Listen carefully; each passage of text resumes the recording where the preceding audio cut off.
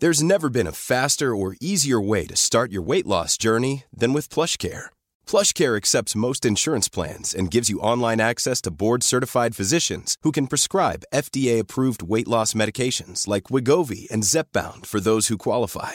Take charge of your health and speak with a board-certified physician about a weight loss plan that's right for you. Get started today at plushcare.com/weight-loss. That's plushcare.com/weight-loss. plushcare.com/weight-loss. Hey, I'm Ryan Reynolds. At Mint Mobile, we like to do the opposite of what Big Wireless does. They charge you a lot, we charge you a little. So naturally, when they announced they'd be raising their prices due to inflation, we decided to deflate our prices due to not hating you. That's right. We're cutting the price of Mint Unlimited from $30 a month to just $15 a month. Give it a try at mintmobile.com/switch. $45 up front for 3 months plus taxes and fees. Promo rate for new customers for limited time. Unlimited more than 40 gigabytes per month. Slows full terms at mintmobile.com.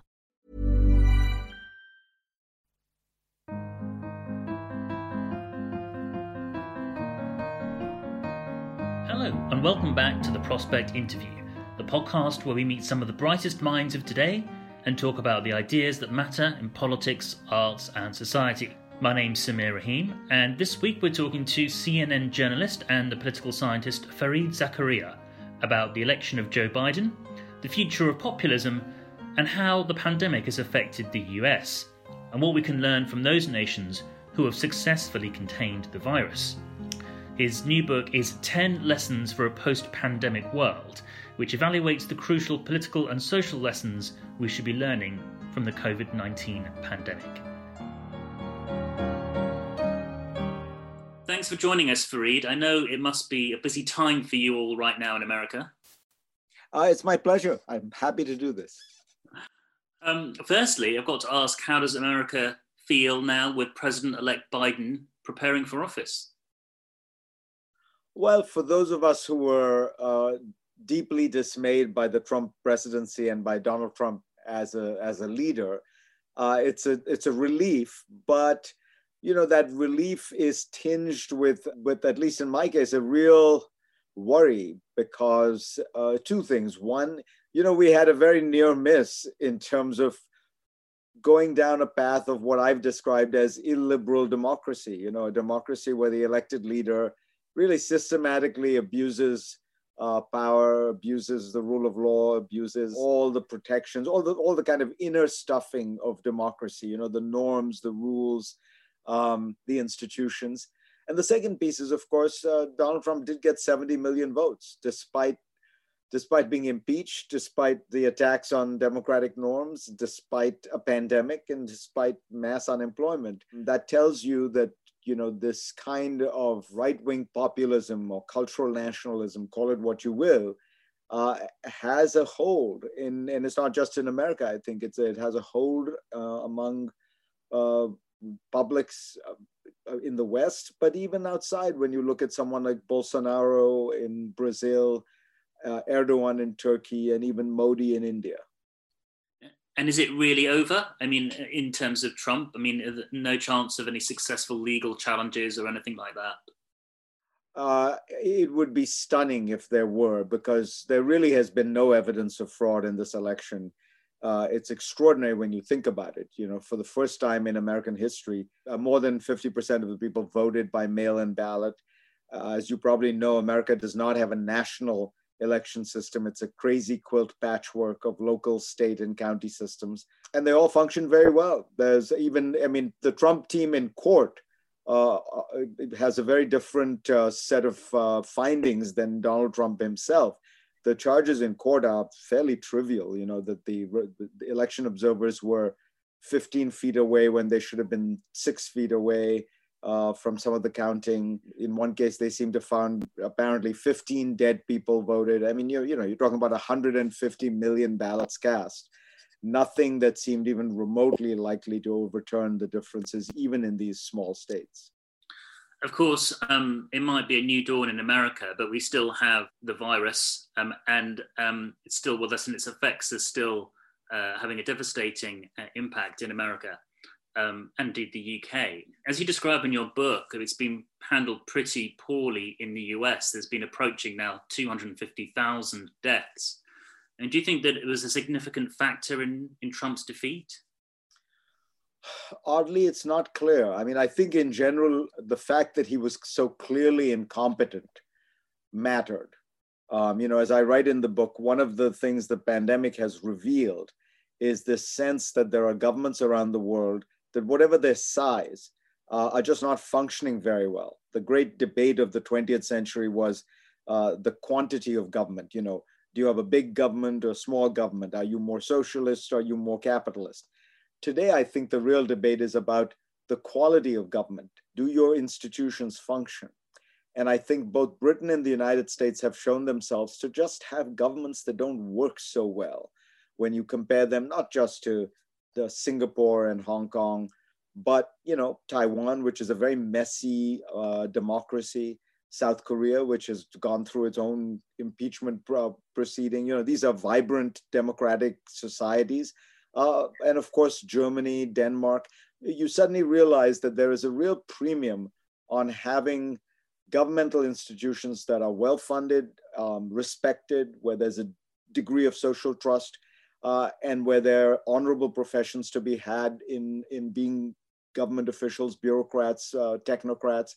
The US and Britain in particular have had this 40 years of an assault, the Thatcher-Reagan assault on the idea of government as the solution. And when you spend 40 years delegitimizing, defunding, and demeaning government, well, guess what? When you have a pandemic, it doesn't work so well. Yeah, you describe how America particularly, has great pharmaceutical companies and research universities, labs and health institutes, but still has suffered terribly with the virus. And is it governmental failure, or is it failure with the private providers as well? I mean, where does the blame really lie? No, it really is. This is a public failure. This is a failure of the American government, and I would argue of the British government as well. And look, you can look at the other places in Europe that are doing particularly poorly in general.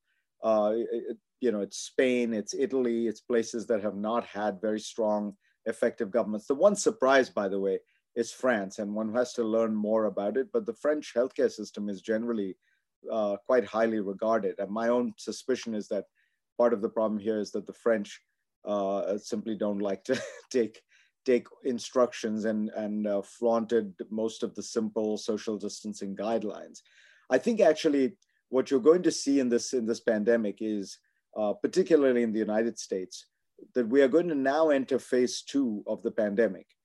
Phase 1 was largely one where the public sector had to respond. And I think it's fair to say it essentially failed. Phase 2 is going to be one where the private sector has to respond with therapeutics and vaccines. And I think you'll see a remarkable success. And I think just as America underperformed in the first phase, it will overperform or outperform in the second. And we see that already with Pfizer having announced the first vaccine and one that is 90% effective. Now, we need to learn more. But I think it's fair to say that you're going to be surprised on the upside, as they say on Wall Street, with what comes out of America's private sector. Is there a sort of cultural aspect to this as well? Britain and maybe America even more so, the land of liberty where people don't really like taking orders. They don't like government telling them what to do. Even wearing masks have become a sort of political issue as compared to some other cultures you may describe, which are maybe a bit more willing to go along with the restrictions on people's lives. Well, I think that there's some truth to that. America was born in an anti-statist revolution. Britain has a strong anti-statist tradition, but I think one can make too much of it because, first of all, while we seem to be unable to deal with the infringement on personal liberty that is involved in wearing a mask, but we are perfectly willing to deal with the infringement on liberty, which entails a total lockdown. It makes no sense. In other words, if we were to take the very modest infringements on liberty that are entailed in, some of these social distancing guidelines, we obviate the need for the much larger infringement on liberty, which is that you can't leave your house, you can't go work, you can't go to the office. I think many of the cultures in which it's worked are plenty individualistic. I mean, I think that, Denmark is a proud tradition of individualism, as does Germany. I think New Zealand, Taiwan, as I say, is a much more boisterous place than people imagine. There's this kind of idea of Confucian collectivism, which is, I think, more myth than reality for anyone who's spent time in that part of the world. So I think one can make too much of it. I think where the anti-statism does come in is we have been reluctant to allow government institutions the independence and authority that they need to function. I think it's more that than the fact that we are, we regard the wearing of masks as the kind of, the thin end of the fascist wedge, or some kind of grand slippery slope where, today wearing masks, tomorrow will be in the gulag. I think that's nonsense.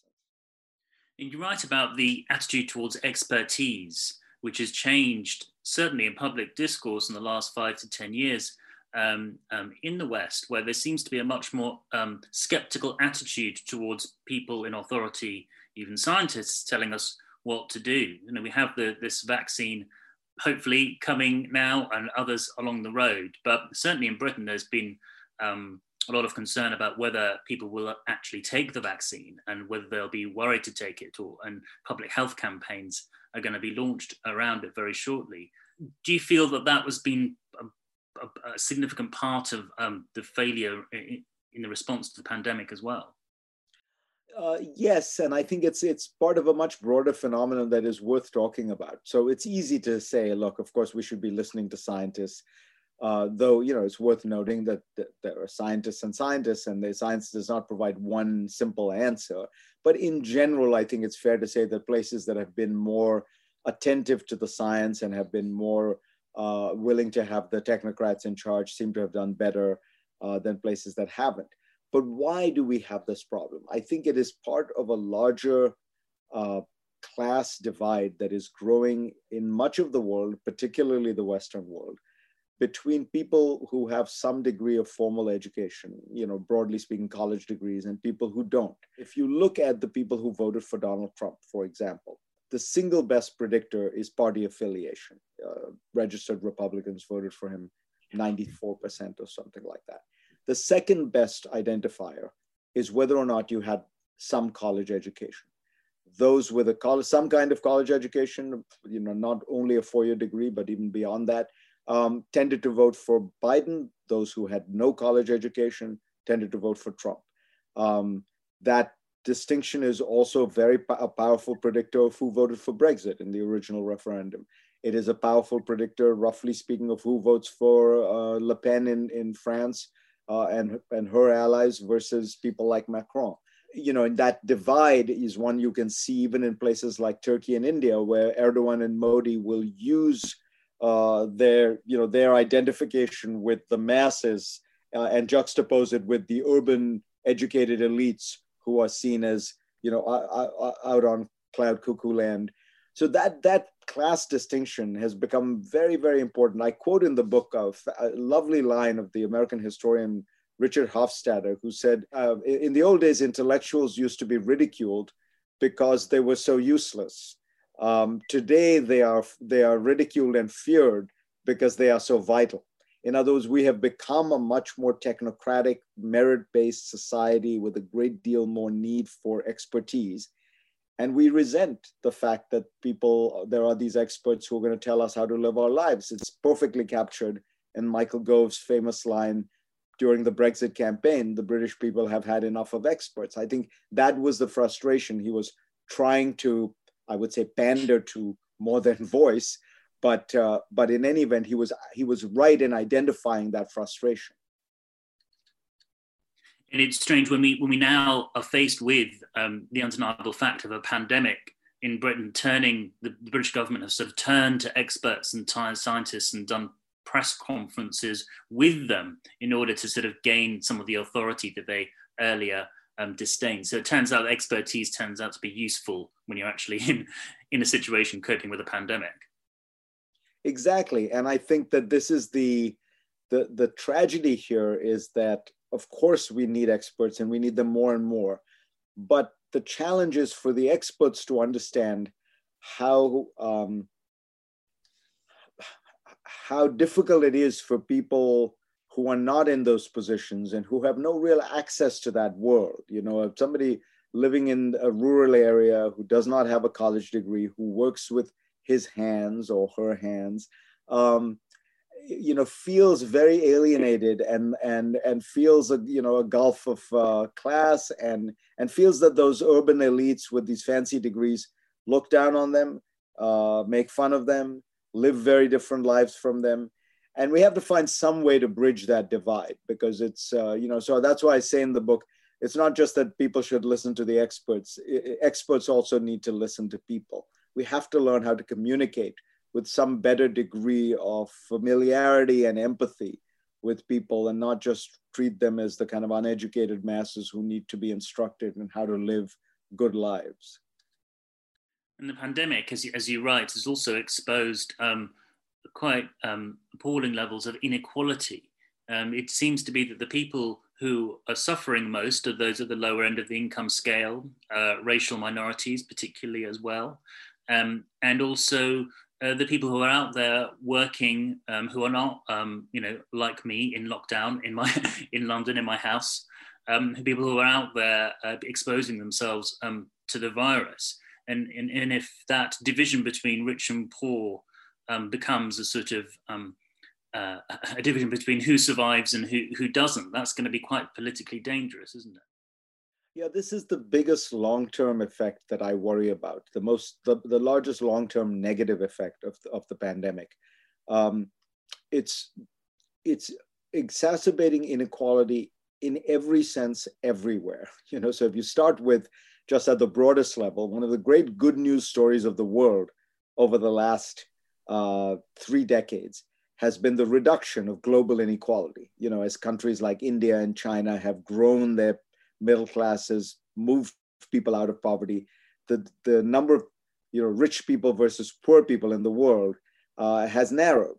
And that's been a great good news story, except that it is now being reversed as countries like India and parts of Africa go through the pandemic, and they've had to do these lockdowns. They've found themselves losing jobs on a scale that is almost unimaginable. The Indian economy shrank by 25% in one quarter, largest in recorded history. They also have no means to borrow in the same way that the West does. I mean, the West can essentially issue, not just the West, China, Japan, the advanced industrial world can issue debt almost unendingly.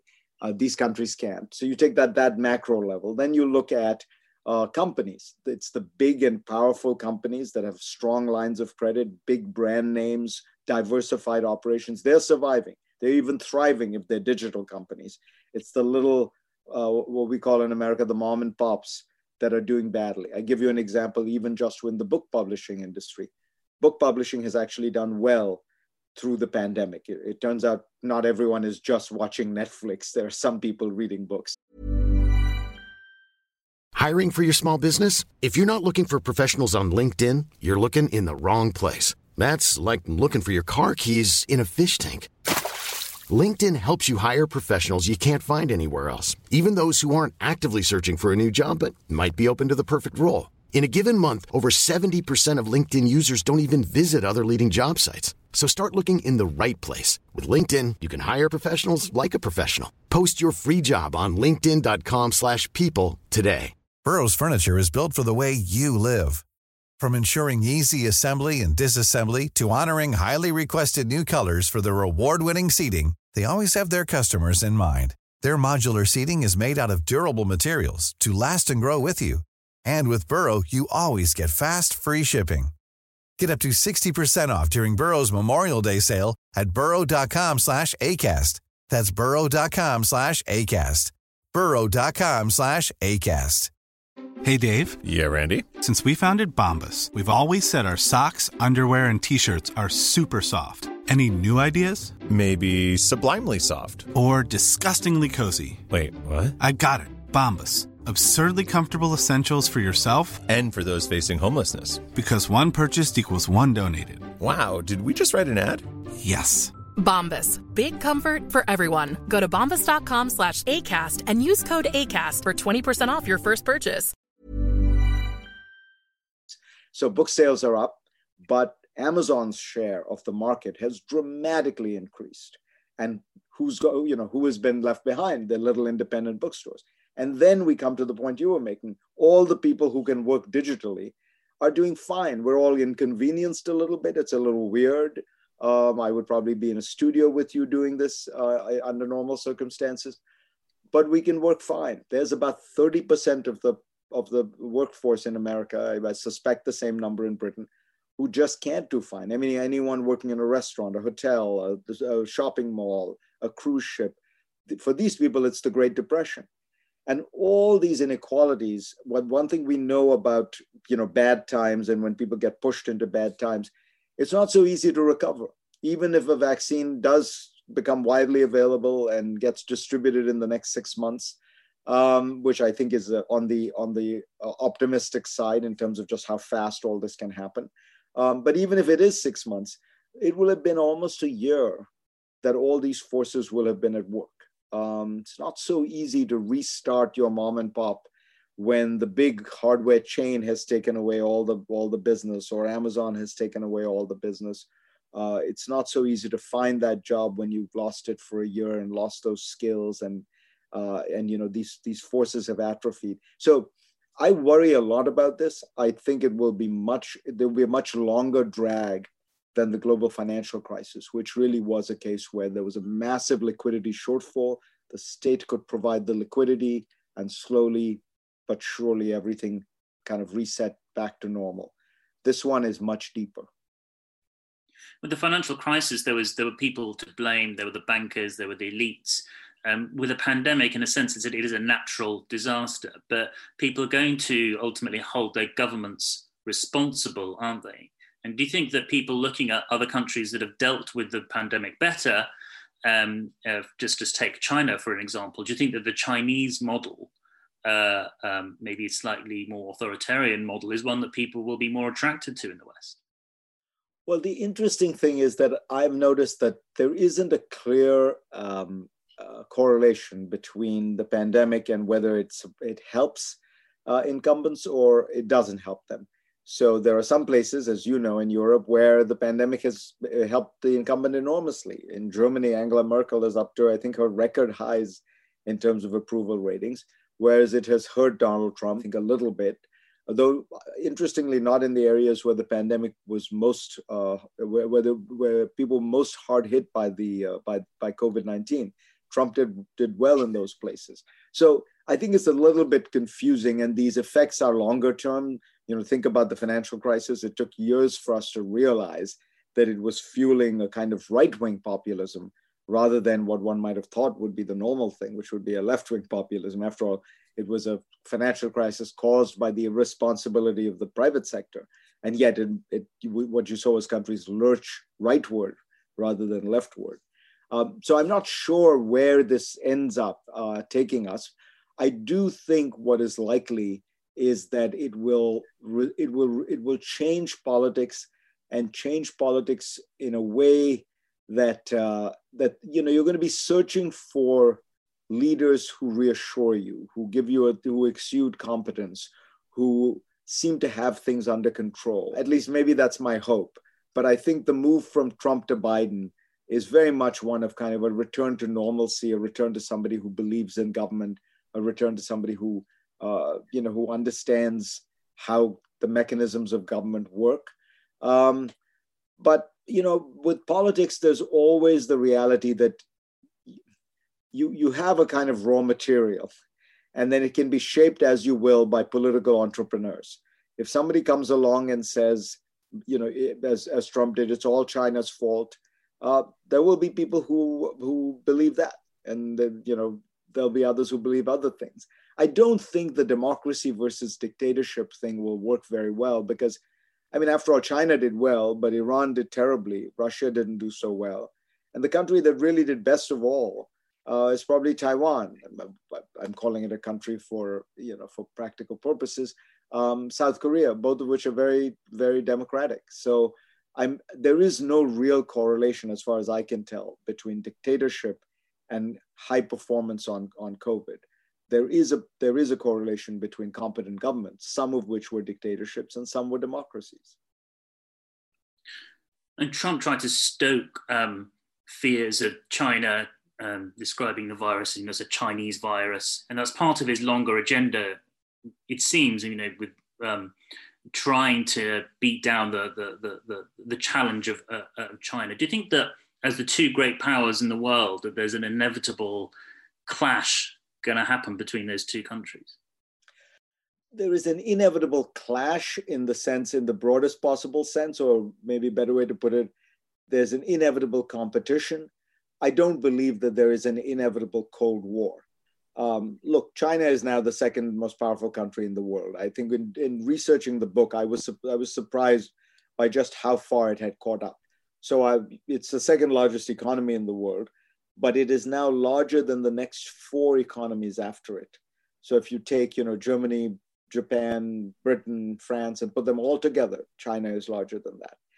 Military is the second largest military spending in the world, and again, larger than the next four put together. So we really are entering a new bipolar age where the United States and China tower above the rest. China is very advanced in terms of the economy. It is not a copycat economy. Of the 500 fastest computers in the world, 230 are in China, which is twice the number that are in the United States. So this is formidable in terms of the competition, but we live in a very interconnected age. At the height of the Cold War, the United States and the Soviet Union did $2 billion of trade a year. That was the best year. The United States and China do $2 billion of trade every day. So, we are stuck together, and it's going to be very hard. I mean, if you had a total unwind of this, you would be looking at a very different world than we live in, with much, much less growth, much less innovation, much less connectivity. So I suspect instead what we will be in is a kind of gray zone, part competition, part cooperation. There will be areas where the world will feel open and inviting, and there will be areas where it will seem one of closed off systems.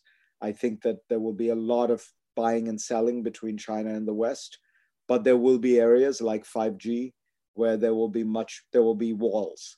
It's nothing history doesn't repeat itself. This version of bipolarity will be very different, I think, from the 1950s and 60s.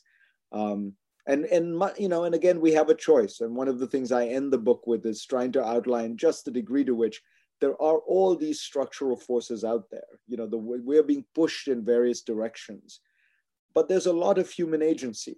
There are a lot of things we can do that will either shape things for the good, for greater prospects of greater global cooperation, or for the bad, for greater nationalist competition and rivalry and arms races and all that. This bipolarity is inevitable.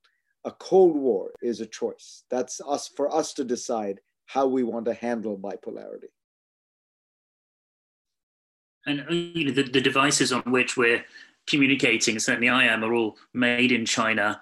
It seems inconceivable that we could decouple ourselves from all the manufacturing goods that China produces. I mean, certainly those jobs aren't going to come back to America, are they, as Trump promised? I think one of the most important lessons the United States needs to learn, and I think that this applies to Britain as well, though you are less susceptible to it than we are, is that we've had a 4-year experiment of mercantilist trade policies under Donald Trump. And I think it's fair to say the evidence is across the board that it has failed. So Trump's single statistic that he used to point to during the campaign was the trade deficit, America's trade deficit with the world. We import more than we export. The trade deficit has gone up every quarter under Donald Trump and is now at an all-time high. So here you have had the most mercantilist trade policies since the 1930s. America now has the highest tariffs it has had since the Smoot-Hawley tariffs of the 1930s. And our trade deficit is higher, not lower. Manufacturing jobs have not come back to the United States, despite the renegotiation of NAFTA, despite the tariffs against Europe, against Canada. There's really no metric by which you can say they have succeeded. And the cost has been very high. Just one example, in order to shield American farmers from the massive loss of business, because China, of course, put retaliatory tariffs in place, the US federal government has now spent $60 billion on agricultural subsidies, in addition to the normal agricultural subsidies, to make America's farmers whole. And if you add up all the costs that the consumer has had to pay, that American firms have had to pay, that we've had to pay in terms of farm subsidies, it's staggering. So it has been a grand failure. Now, will we learn that? I don't know. The seduction of mercantilism is very strong because it allows you to look at your economic situation and to blame foreigners and to blame outsiders rather than asking yourselves why you can't be more innovative or more productive or reorganize your economy in certain ways or reorganize your workforce in certain ways. And nobody likes to look at the mirror. It's much easier to blame people who look different, sound different, and speak differently. We've seen that a little bit with the Brexit debate over here, and we're coming towards the cliff edge at the end of this year about whether we're going to get a deal or not. With the the idea that we've got to protect British fishing, and it's all about the fish industry. When in fact it's a sort of tiny part of the British economy, but it takes on this greater symbolic importance. Perhaps in a way similar to what you were talking about with America and agriculture. Yeah, I mean, it seems to me the entire Brexit debate is essentially a version of what you just described, which is it's the symbolism is all on one side and the substance is all on the other. If you ask yourself, just from an objective point of view, looking at it from the outside, how on earth can Britain claim that it is wants more global trade and it wants to be a trading nation when it is cutting itself off from its largest market?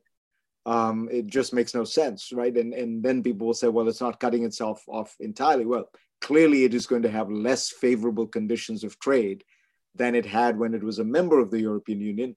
And so, for those of us on the outside, it just feels illogical. It's one thing if you didn't want to be a trading nation, but if you want to be a trading nation, which you have to with 1% of the world's population, it makes no sense. But then you look at the symbolism and you understand it. I think the better way to understand Brexit is not to look at the economics, but to read Richard II and the John of Gaunt's speech about the sceptred isle. And think about how far back we're going there.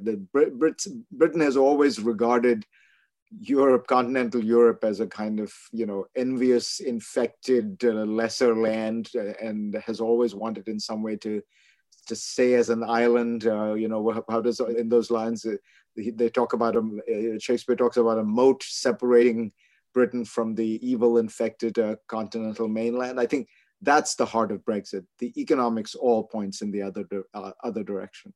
Well, it remains to be seen whether we'll have a sort of reality check, which may be coming quite soon. People advising people to buy their phones now, because in January they're going to be a lot more expensive. You talk in the book, just to end up, that after the 1918 pandemic, the new president was Warren G. Harding, and he campaigned on the theme of return to normalcy.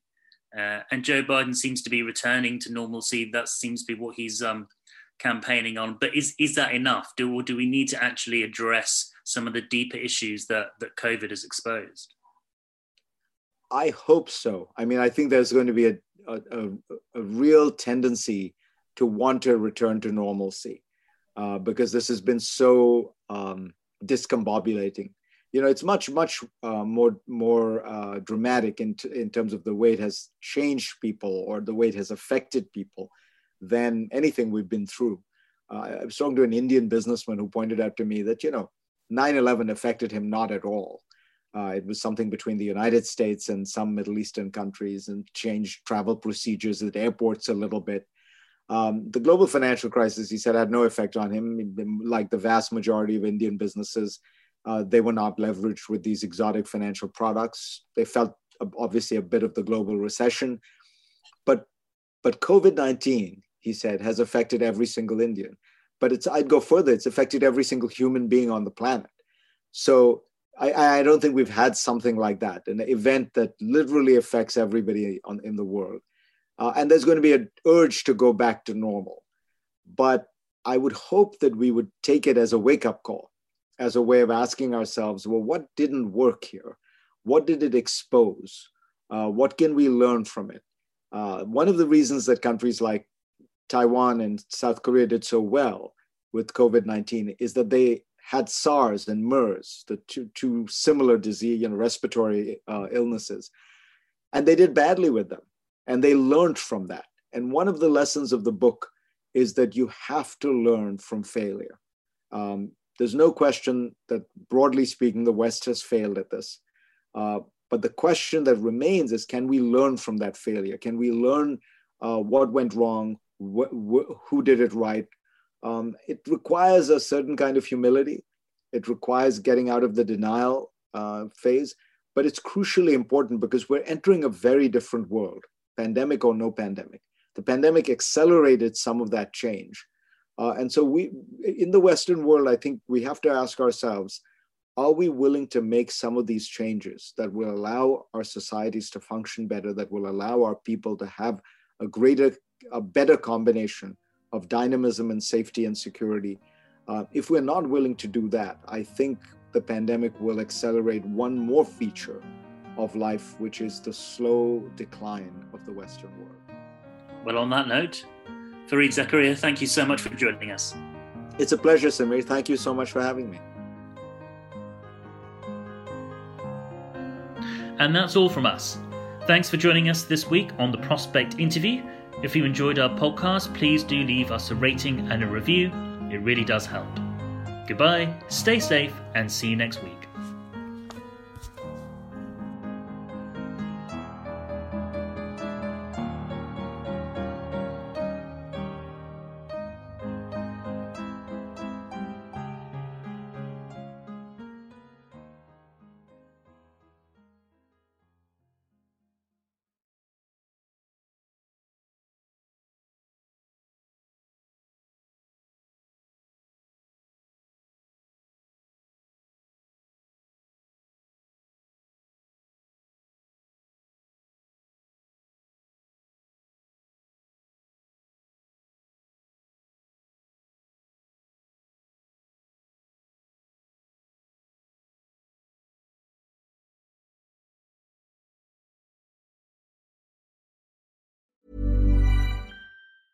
Even when we're on a budget, we still deserve nice things.